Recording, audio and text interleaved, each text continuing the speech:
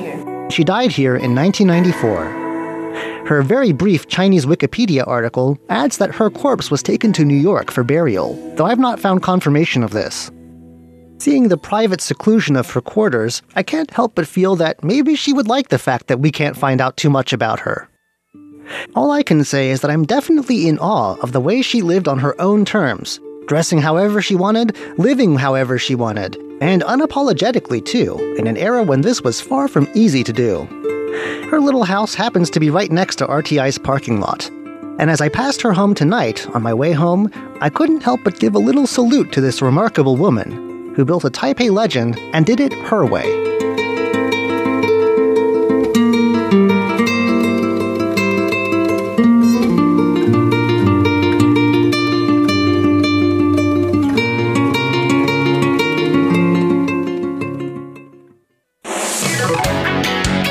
Ladies and gentlemen, here's Shirley Lin with In the Spotlight.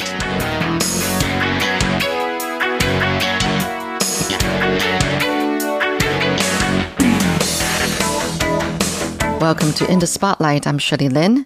Alicia Chen is someone who was originally going to study industrial design as an excuse to be an exchange student to Spain. But then she met a person while there who works as a chef on a refugee boat. So she ended up going on the boat for 3 days with not having to pick up any stranded refugees, thank goodness, and reporting about it. She then asked around if any media outlet wanted her story, and that's how she has become a freelance reporter since then. Her focus is still mostly on refugees. Let's find out more from Alicia about this job she has come to love.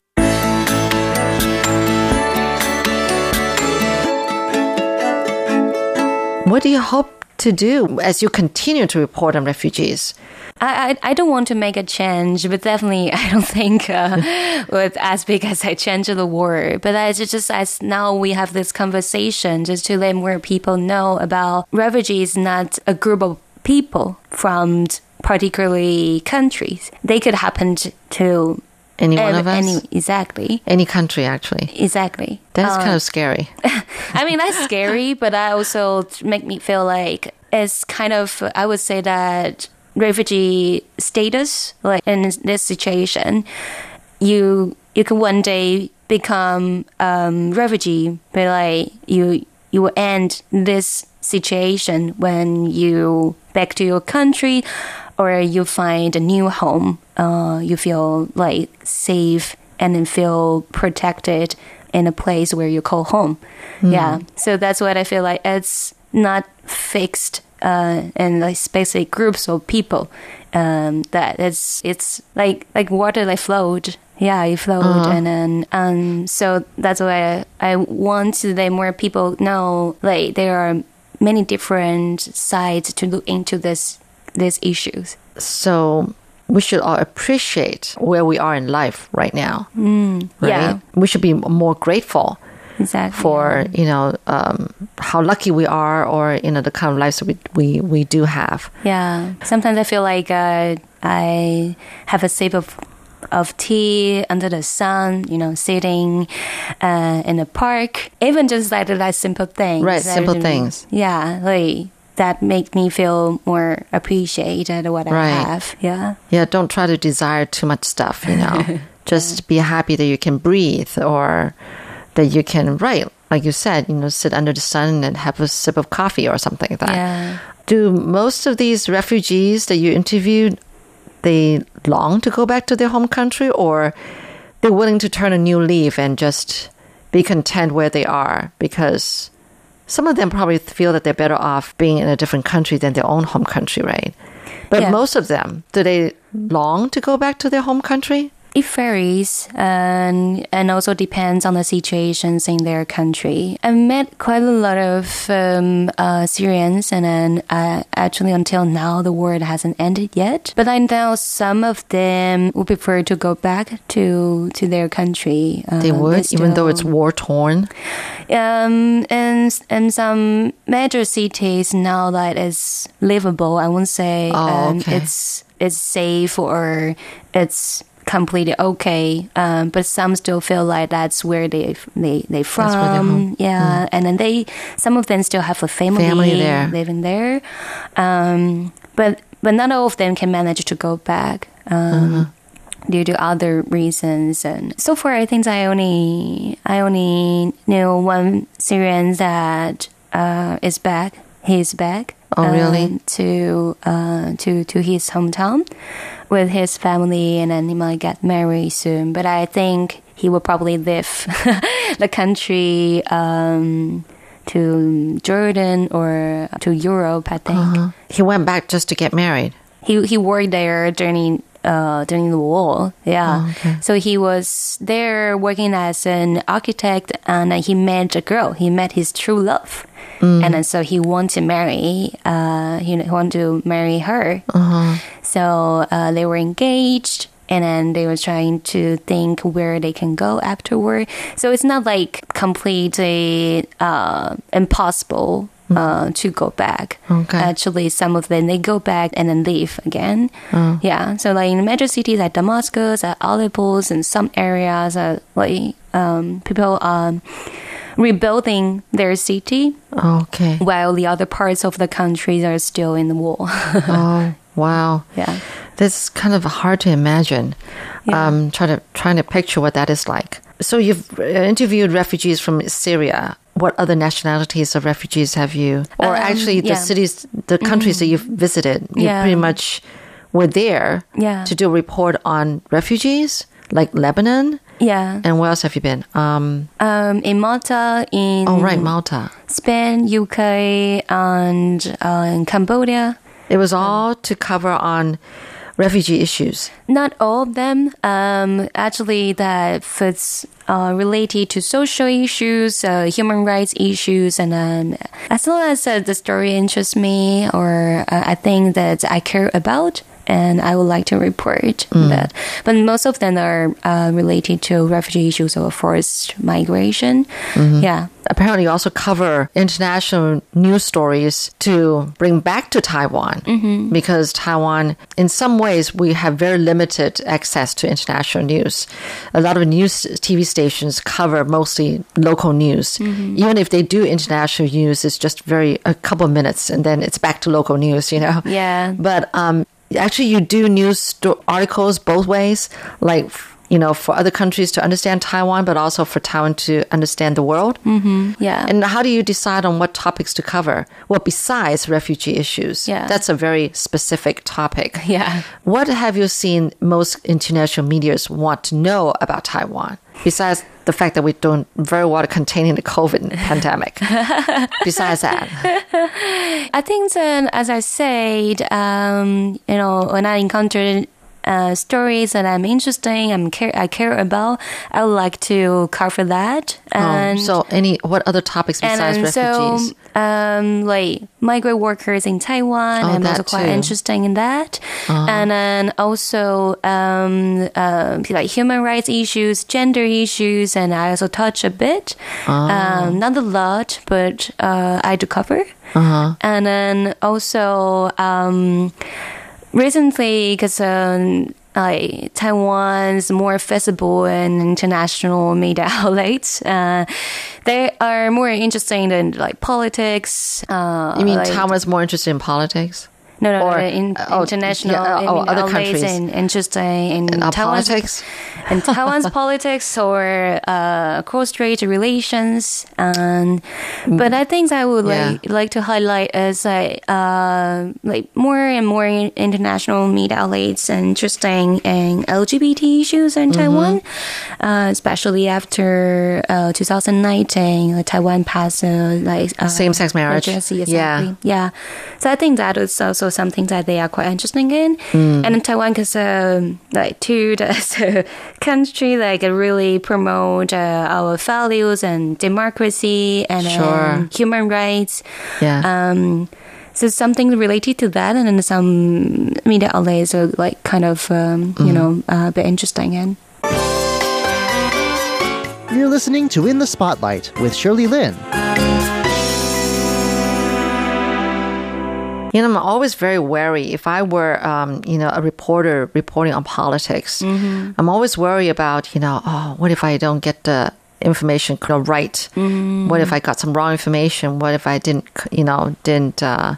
verify this or something like that? Yeah. So I try to stay away from those kind of stories, because people can get back to you and say, you're wrong. Yeah. How do you go about finding, correct information? What's the word? Yeah. Accurate. And accuracy. Yeah. How do you go about doing that? Because from a couple of reports that I read that you wrote about migrant workers and all that, I can tell that you did a lot of research and that you confirmed your information before you wrote it in, right? So, how do you go about doing that? It actually takes a lot of time to do that. And then I would say that not all the time that we can clarified all the information that we get. Yeah. So I think one thing is that just try our best to get more information and more evidence. For example, if I talk to my interviewee and then he or she share the story, I would say, do you have photos? Do you have more evidence? Do you have some documents that can show me? And then if some things that we can't really confirm through doing online research, we can, for example, talk to more people and to especially those who don't know each other. And then so we can ask them, have you heard about this? And then you have more information about this case. And that's the way that we try to clarify the information. But another thing I would like to say is that as a reporter, and then we also have the deadlines all the time. So I think one thing that's important is that not to over-interpret the information we get. So try to be as honest as possible at what we have. For example, today I was interview this lady, right, and she told me the story. I would say, according to her, or right, she said, blah, blah, blah. Right. And so at this, I let the audience know that this is what she said. Right. And it's important that reader understand that some information that they can fully trust, but some that they also have to be aware that this is the narratives according to this person. Yeah. So I think that helps. Has anybody accused you of wrong information? Some errors, but I won't say wrong information. Means what? Use the wrong word, you mean? Not really use the wrong word, just yeah, but it was some small mistakes. Yeah. But it was never because of wrong information. I get it. Yeah. No. You're pretty cautious. Okay. I sometimes dreamt of that. I reported some wrong information, and then that was a nightmare for me because I was always very cautious about it and know how serious and how dangerous it could be if I made a wrong information. Right. So have to be as cautious as possible. I know. The other thing is numbers. Getting the numbers wrong.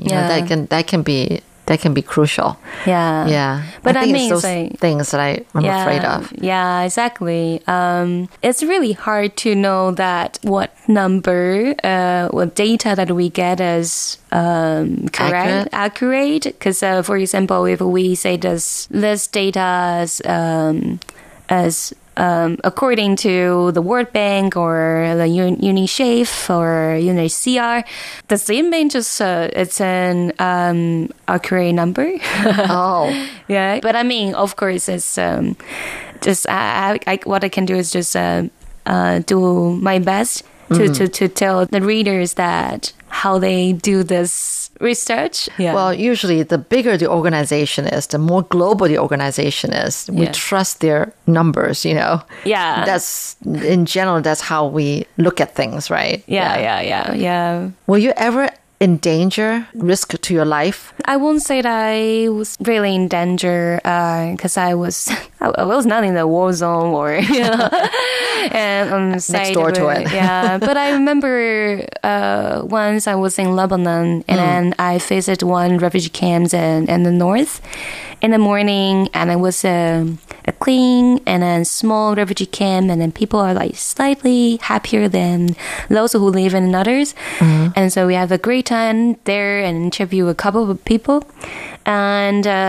afterward I get back to the city. in that evening, my friend sent me the link of a video. Can hear gunshot or clash or blast. I was like, what's going on? And there's a clash, a military clash in the place where I visited in the morning. Oh, wow. Yeah, but I didn't feel like, afraid because I was not there. True, but to think that I was just there this morning. Yeah, exactly. And then hours later, the whole thing changed. Yeah. That can be scary. Yeah. Thank you so much. I know it's not easy, Thanks for having me. But it's really great talking to you. Yeah, it's my pleasure too. Okay, well, keep it up. We'll see how one small person can make a big change in the world. Okay. We have to believe that, right? Yeah, definitely. I know. Yeah. So just think that you're not the only person who really cares. Exactly. There's a lot more people doing the same thing and maybe doing more or seeing what you're doing. Yeah. Okay, great. Thank you, Alicia. Thank you so much. Thank you for sharing. Thank you so much. All right. Bye. Bye.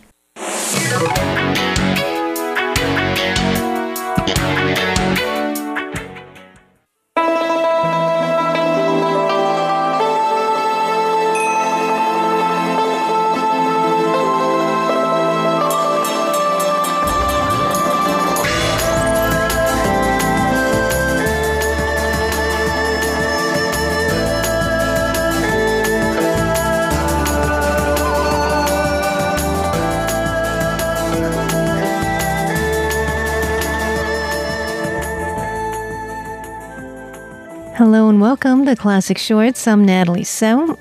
It's spring, the time of year when birds are chirping and flowers are blooming. Let's see what one of the great poets of the Tang Dynasty, Du Fu, had to write about this time of year. This is his poem called A Guest Arrives.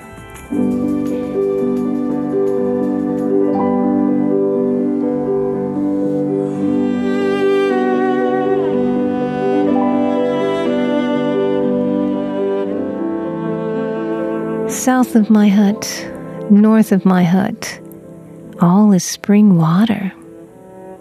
A flock of gulls is all I see come each day. The floral path has never been swept for a guest. Today, for the first time, the rough gate opens for the gentleman. Far from the market, my food has little taste. My poor home can offer only stale and cloudy wine. Consent to have a drink with my elderly neighbor. At the fence, I'll call him. Then we'll finish it off.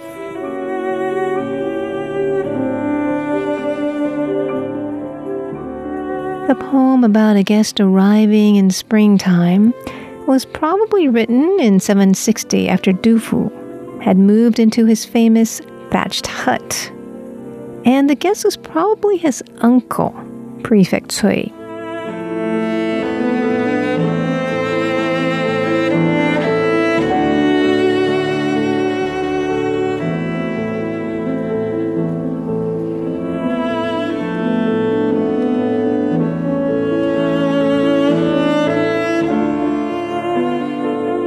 Now, Du Fu, one of the most famous poets of the Tang Dynasty, also wrote about a spring night. This work is called Spring Night in the Left Office. Flowers in shadow, palace wall at dusk. Chirping birds are flying back to roost. Stars move above the 10,000 doors. The moon is big, nearing the 9 heavens. Not sleeping, I hear a golden key. In the wind, I think there are jade pendants. Tomorrow morning, I have to present a memorial. Again and again, I ask about the night.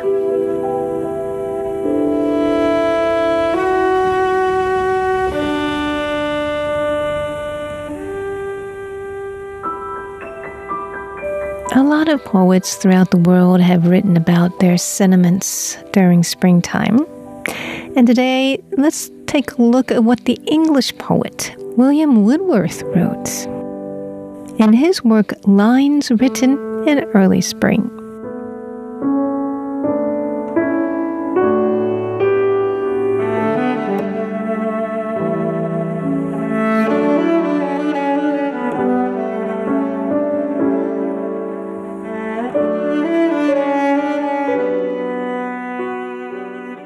I heard 1,000 blended notes, while in a grove I sate reclined.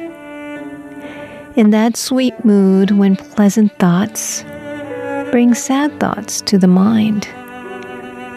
To her fair works did nature link the human soul that through me ran, and much it grieved my heart to think what man has made of man.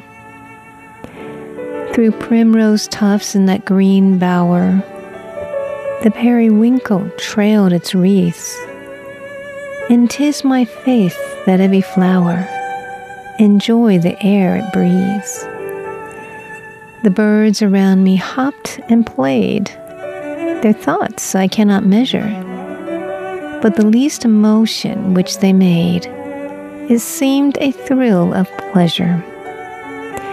The budding twigs spread out their fan to catch the breezy air, and I must think, do all I can, that there was pleasure there. If this belief from heaven be sent, if such be nature's holy plan, have I not reason to lament what man has made of man?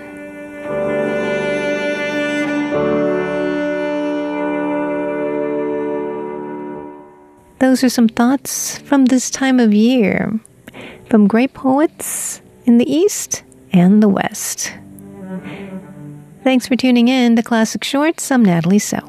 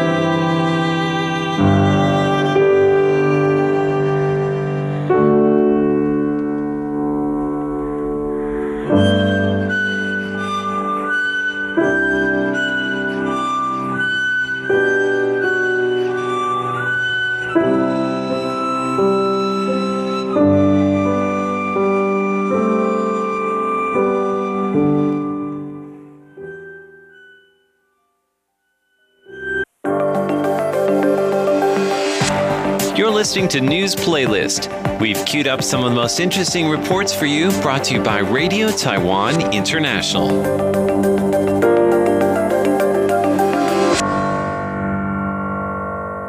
Welcome to News Playlist. I'm Paula Chow, the program host. The arrival of an unofficial U.S. delegation in Taiwan has angered China. But while the mood in Beijing may be sour, it was laughs and jokes all around in the presidential office. President Tsai Ing-wen bumps elbows with her three guests. They're part of an unofficial delegation sent by America's Joe Biden. Tsai says that Biden said he wanted to strengthen ties with Taiwan before coming to office, and now he's following through with that promise. Former Senator Chris Dodd joined the House of Representatives in 1975 before becoming a senator in 1981. In 2008, both he and Joe Biden ran to be the Democrats' presidential candidate. Though neither was successful, they remained close friends. Which Taiwan can help. In fact, Taiwan is helping. And we look forward to working with Taiwan to advance our shared values. First of all, I wanted to angle this podium a little bit because I wouldn't dare ever have my back to President Tsai Ing-wen. Former Deputy Secretary of State Richard Armitage is perhaps best known for kissing President Tsai Ing-wen during a visit in 2019. Also joining the delegation was former Deputy Secretary of State James Steinberg. China has poured scorn on the unofficial visit, calling it an act of deception. Foreign Ministry spokesperson Joanne Oh responded in kind.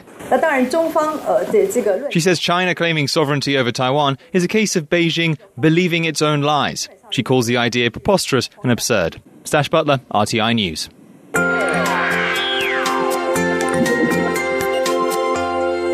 Taiwanese people love drink shops where orders are freshly made.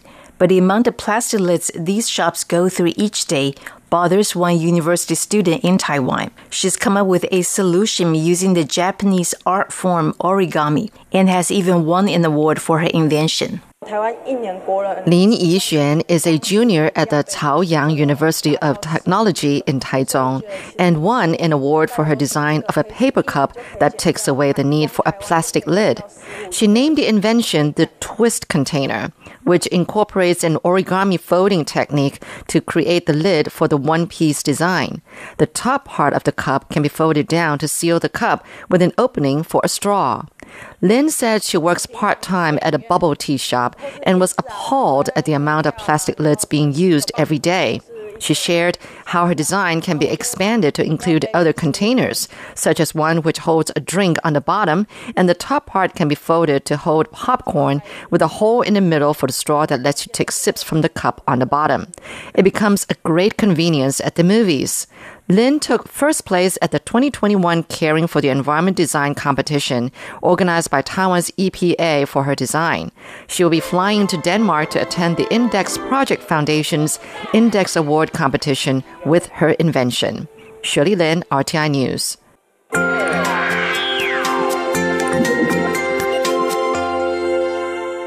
Global banking giant Citigroup says it is withdrawing from consumer banking in 13 countries, and Taiwan is on the list. Running a global cash concentration pool It's a move that's caught everyone by surprise. 50 years after coming to Taiwan, Citibank's parent company, Citigroup, says it's leaving the country. Finance expert Bao Kemong says the arrival of payment services like Line Pay has tipped the balance, making providing credit services more expensive for Citibank. That's why it's calling it quits. Citibank is Taiwan's sixth largest card issuing bank with over 2.8 million customers, so the bank's exit will have a serious impact. Aside from issuing credit cards, the bank also offers wealth management, loans, branch deposits, safety deposit boxes, and ATM services. Taiwan might hang on to a single Citibank branch focusing exclusively on corporate finance. Banking Bureau Vice Director Lin Zhiji says Citigroup has to protect customers' and employees' rights. For now, Citigroup hasn't set a date for its withdrawal from the market. It says consumer financial services will continue working as usual. There'll be no immediate impact on employees either, and Citigroup says it will safeguard customers' rights. Singapore-based DBS Bank says it is open to the idea of taking over Citibank's Taiwan business. Stash Butler, RTI News.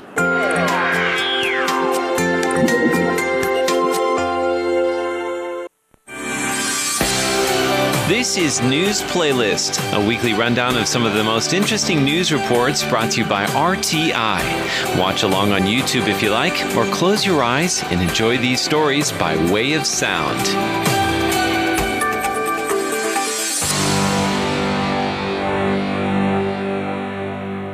As Taiwan expands the list of people eligible for vaccination against COVID-19, a stream of high-profile officials have got the jab to show the public how it's done. Don't worry, this won't hurt a bit. Taoyuan Mayor Zheng Wentan rolls up his sleeve to get the AstraZeneca COVID-19 vaccine early on Monday morning. It comes as authorities expand eligibility for vaccination. Zheng says he got the jab to raise public confidence in the vaccine. He says he wants to show that it's safe and effective. Central Epidemic Command Center officials Chen Zongyan and Luo Yijun also got vaccinated on Monday. Luo says that the AstraZeneca jab is only half the volume of a flu vaccine dose. That means that it's less painful. He says he feels perfectly fine after getting the shot. Luo suffers from diabetes, so he made sure to check his blood sugar beforehand. Right now, Taiwan has over 300,000 vaccine doses. From Monday, groups 2 and 3 on the priority list can get vaccinated. That includes pandemic prevention officials and people in high-risk professions, like pilots. That's about 125,000 more people than before. One pilot says he hopes authorities can ease quarantine requirements for people who've got the vaccine. He says a year of restricted travel and quarantine has had serious mental and physical effects. He hopes authorities can adjust the rules so vaccinated people can live more normal lives. Meanwhile, with about 200,000 doses set to expire at the end of May, officials are considering letting people pay to get them. They say that could happen by late April. Stash Butler, RTI News.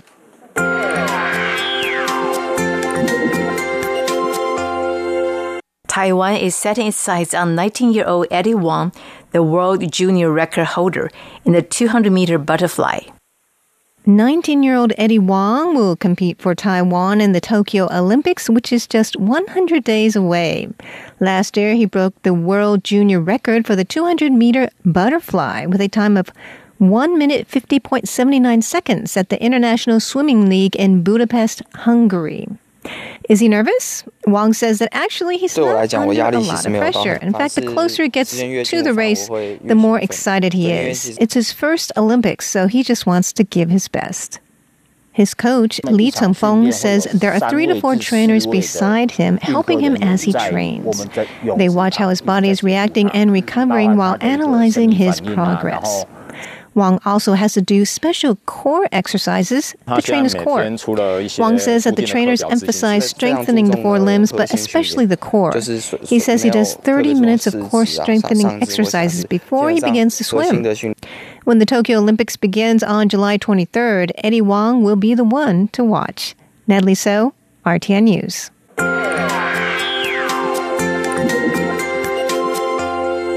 Parkinson's disease is a nervous system disorder that not only inflicts the elderly. It also appears in the middle-aged, and the numbers for younger patients are growing. In Taiwan, about 40,000 people have been diagnosed with Parkinson's, most of them between 50 and 60 years old. But Taipei Medical University says there are patients under 52. To mark World Parkinson's Day on April 11th, a patient surnamed Zhang shared his experience. It's a celebration for Mr. Zhang and his attending physician. 59-year-old Mr. Zhang was diagnosed with Parkinson's disease when he was 40. That was a heavy blow to him. Zhang said he wasn't able to walk steadily or even stand still for 5 minutes. He even needed an ambulance to take him home. Before Zhang had a surgery called the deep brain stimulation, he had to rely on others' help when he walked. But now with a neurostimulator chip implanted into his brain, he's able to lead a normal life. Taipei Medical University Professor Ye Duxue said Parkinson's disease is most likely to hit people in their mid-50s, though he has seen more younger patients recently. The exact cause for Parkinson's disease is unknown, though there are links to genetic and environmental factors. And that's all we have for this week's edition of News Playlist. For Radio Taiwan International, I'm Paula Chow. Bye-bye.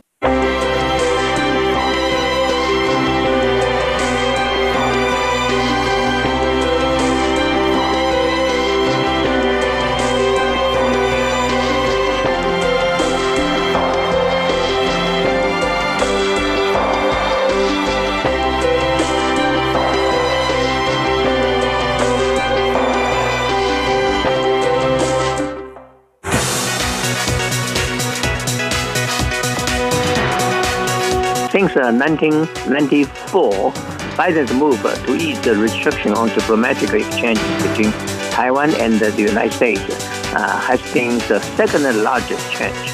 In 1994, then Assistant Secretary Winston Lord announced U.S. policy adjustment toward Taiwan. Hello and welcome to this week's On the Line, brought to you by Radio Taiwan International. I'm Carlson Wang. The Biden administration has planned to ease restrictions on diplomatic exchanges between Taiwan and the U.S. And Professor Edward Ishan Chen, a professor emeritus of Tamkang University at the Department of Diplomacy and International Relations, said it is the second largest change in the area of diplomatic relations between Taiwan and the U.S. since 1994. In 1994, changes made include the change of the title CCNAA, or Coordination Council of North American Affairs, to TACRO, or Taiwan Economic and Cultural Representative Office, and Taiwanese officials could pay a visit to federal buildings to discuss important issues. Professor Chen, the Biden administration has planned to ease restrictions on diplomatic exchanges between Taiwan and the U.S. Now, first of all, tell us the significance of the move by the U.S. government. I think since 1994, Biden's move to ease the restriction on diplomatic exchanges between Taiwan and the United States has been the second largest change on U.S.-Taiwan relations. In 1994, then Assistant Secretary Winston Lord announced that U.S. policy adjustment toward Taiwan, making some important changes on U.S.-Taiwan policy, including CCNAA was changed to TECRO, and exchanges between U.S. and Taiwan, including Taiwan's official could pay visit to U.S. federal buildings to discuss with U.S. officials, and some other changes. And so you said this is the second biggest change after 1994. Right. And this move sent a message to both sides of Taiwan Strait, showing that the U.S. is taking sides with Taiwan if Taiwan is attacked, and warning China not to take coercive actions against Taiwan. But Professor Chen, this time Beijing doesn't seem to be so much agitated or angered by the move. Why do you think so? First, I think President Biden simply made them public through DOS statement, because most of the changes were put into practice during the Trump administration and the previous administration. Biden simply made them public through DOS statement. But last but not least is that the U.S. has disclosed that it will abide by one China policy. So China was not so much angered by this move. But how does the move by the U.S. affect Taiwan's position in the international community? For example, we know recently Taiwan's representative to Japan was invited by the U.S. ambassador's residence in Japan, and the meeting was made public. Yes, such a move could tell the rest of the world that U.S.-Taiwan relations has been upgraded, and U.S. is extending its assistance to Taiwan in terms of diplomatic breakthrough. And also, it is the first time since the U.S. and Taiwan severed diplomatic ties in 1979 that the U.S. ambassador to Palau visited Taiwan with the president of Palau in late March. Now, could you tell us how the shift of the diplomatic concept in the U.S. administration? Okay, in terms of U.S. ambassador to Palau accompanied Palau's president to Taiwan, it demonstrated to the rest of the world that not only U.S.-Taiwan relations have been importantly improved, but also there has existed some special relationship among Taiwan, Palau, and the United States in terms of Coast Guard cooperation. And the visit of the U.S. ambassador to Palau, the visit of the U.S. ambassador to Palau to Taiwan definitely was approved by the U.S. State Department. Would you agree?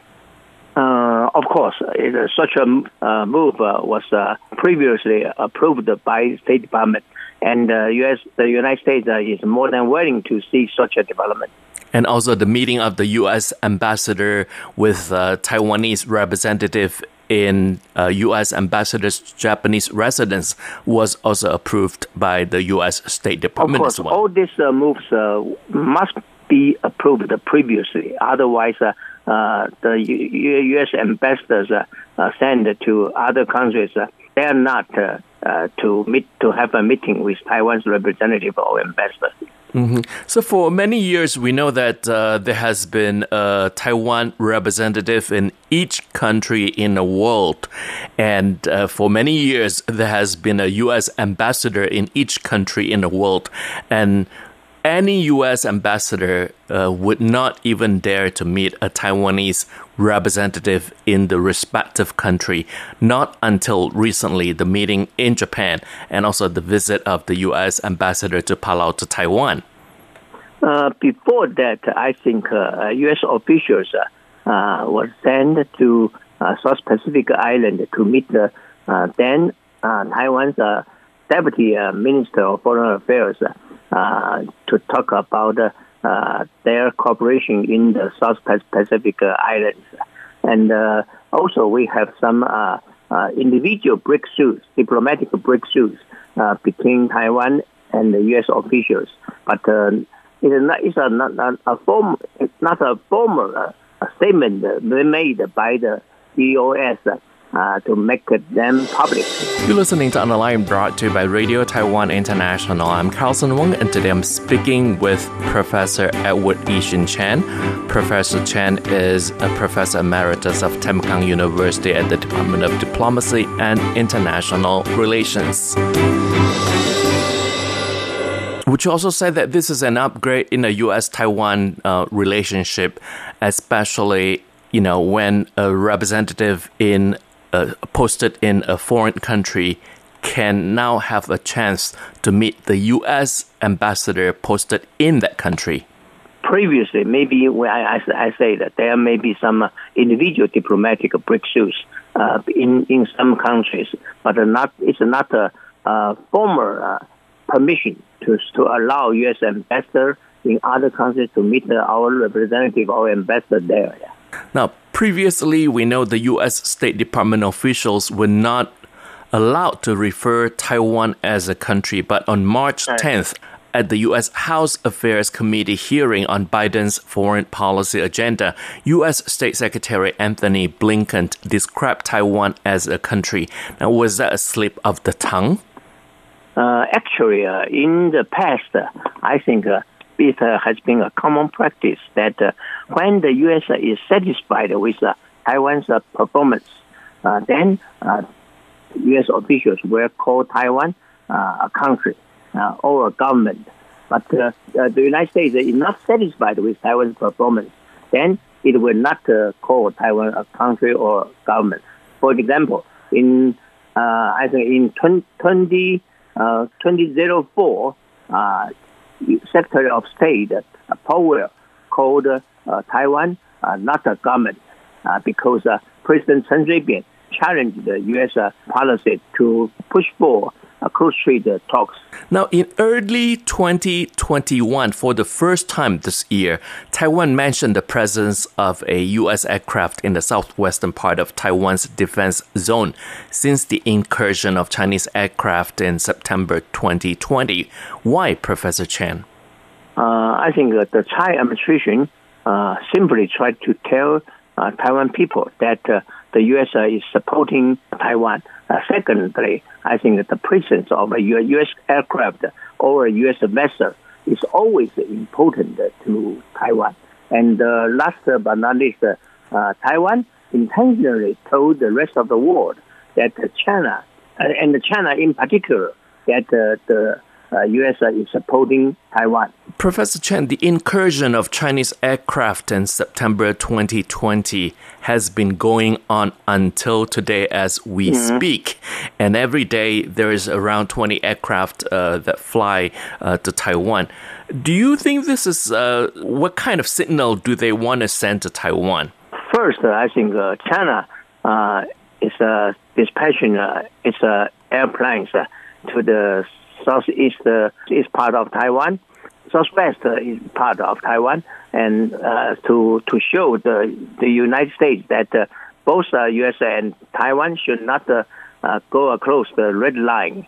And secondly, I think China is taking up such opportunity to have military drills so that someday when it is well prepared, it will attack Taiwan. Of course, they must solve the problem of their policy contradiction with the United States first. But in the past, the PRC government would also put into consideration the morale of the people of Taiwan versus the incursion of the Chinese aircraft. But right now, since 2020 September, it seems that they have continued to send aircraft to Taiwan. So, do they still actually care about the sentiments of the Taiwanese people? Because Taiwan now is lured by the DPP government. So they do not care too much about the sentiment of Taiwan people. If the KMT lures the country, lures Taiwan, then it may take a more cautious or deliberate actions toward Taiwan, because China does not want to hurt the sentiment or feeling of Taiwan people. But now, since the DPP government is hostile to Beijing, so that the Chinese Communist government does not care too much about the Taiwan people. Mm-hmm. Professor Chen, can you tell us Taiwan's security role right now in the U.S. Indo-Pacific strategy? I think Taiwan could help the United States to promote the democratization movement in the Indo-Pacific region. And second, Taiwan could help the United States to safeguard free, open Indo-Pacific navigation or passage in the region. And the third, Taiwan could resist China for a couple of weeks once Taiwan is attacked by China, then to help the United States. That's helping the United States to protect the first island chain in the Western Pacific.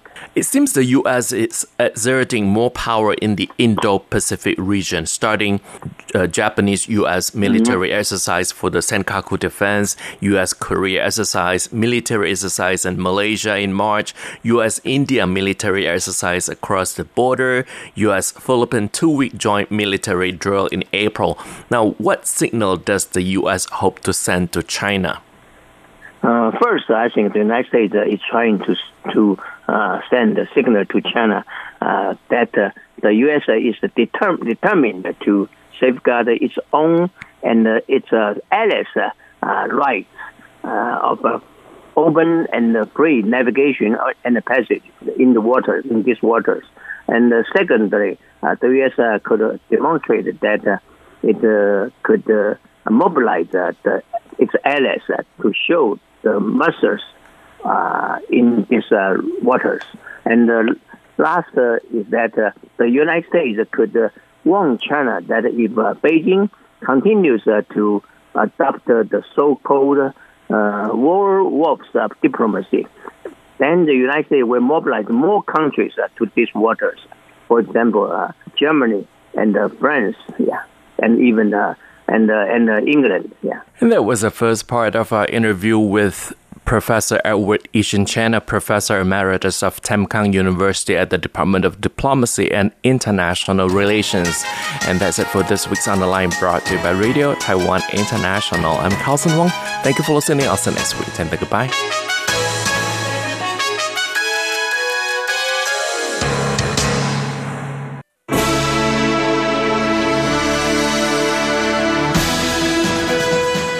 Thank you for listening to Radio Taiwan International, broadcasting from Taipei, Taiwan. Check out our website at english.rti.org.tw. Again, that's english.rti.org.tw for the latest news and features from Taiwan. You can also listen to our programs and watch videos as well.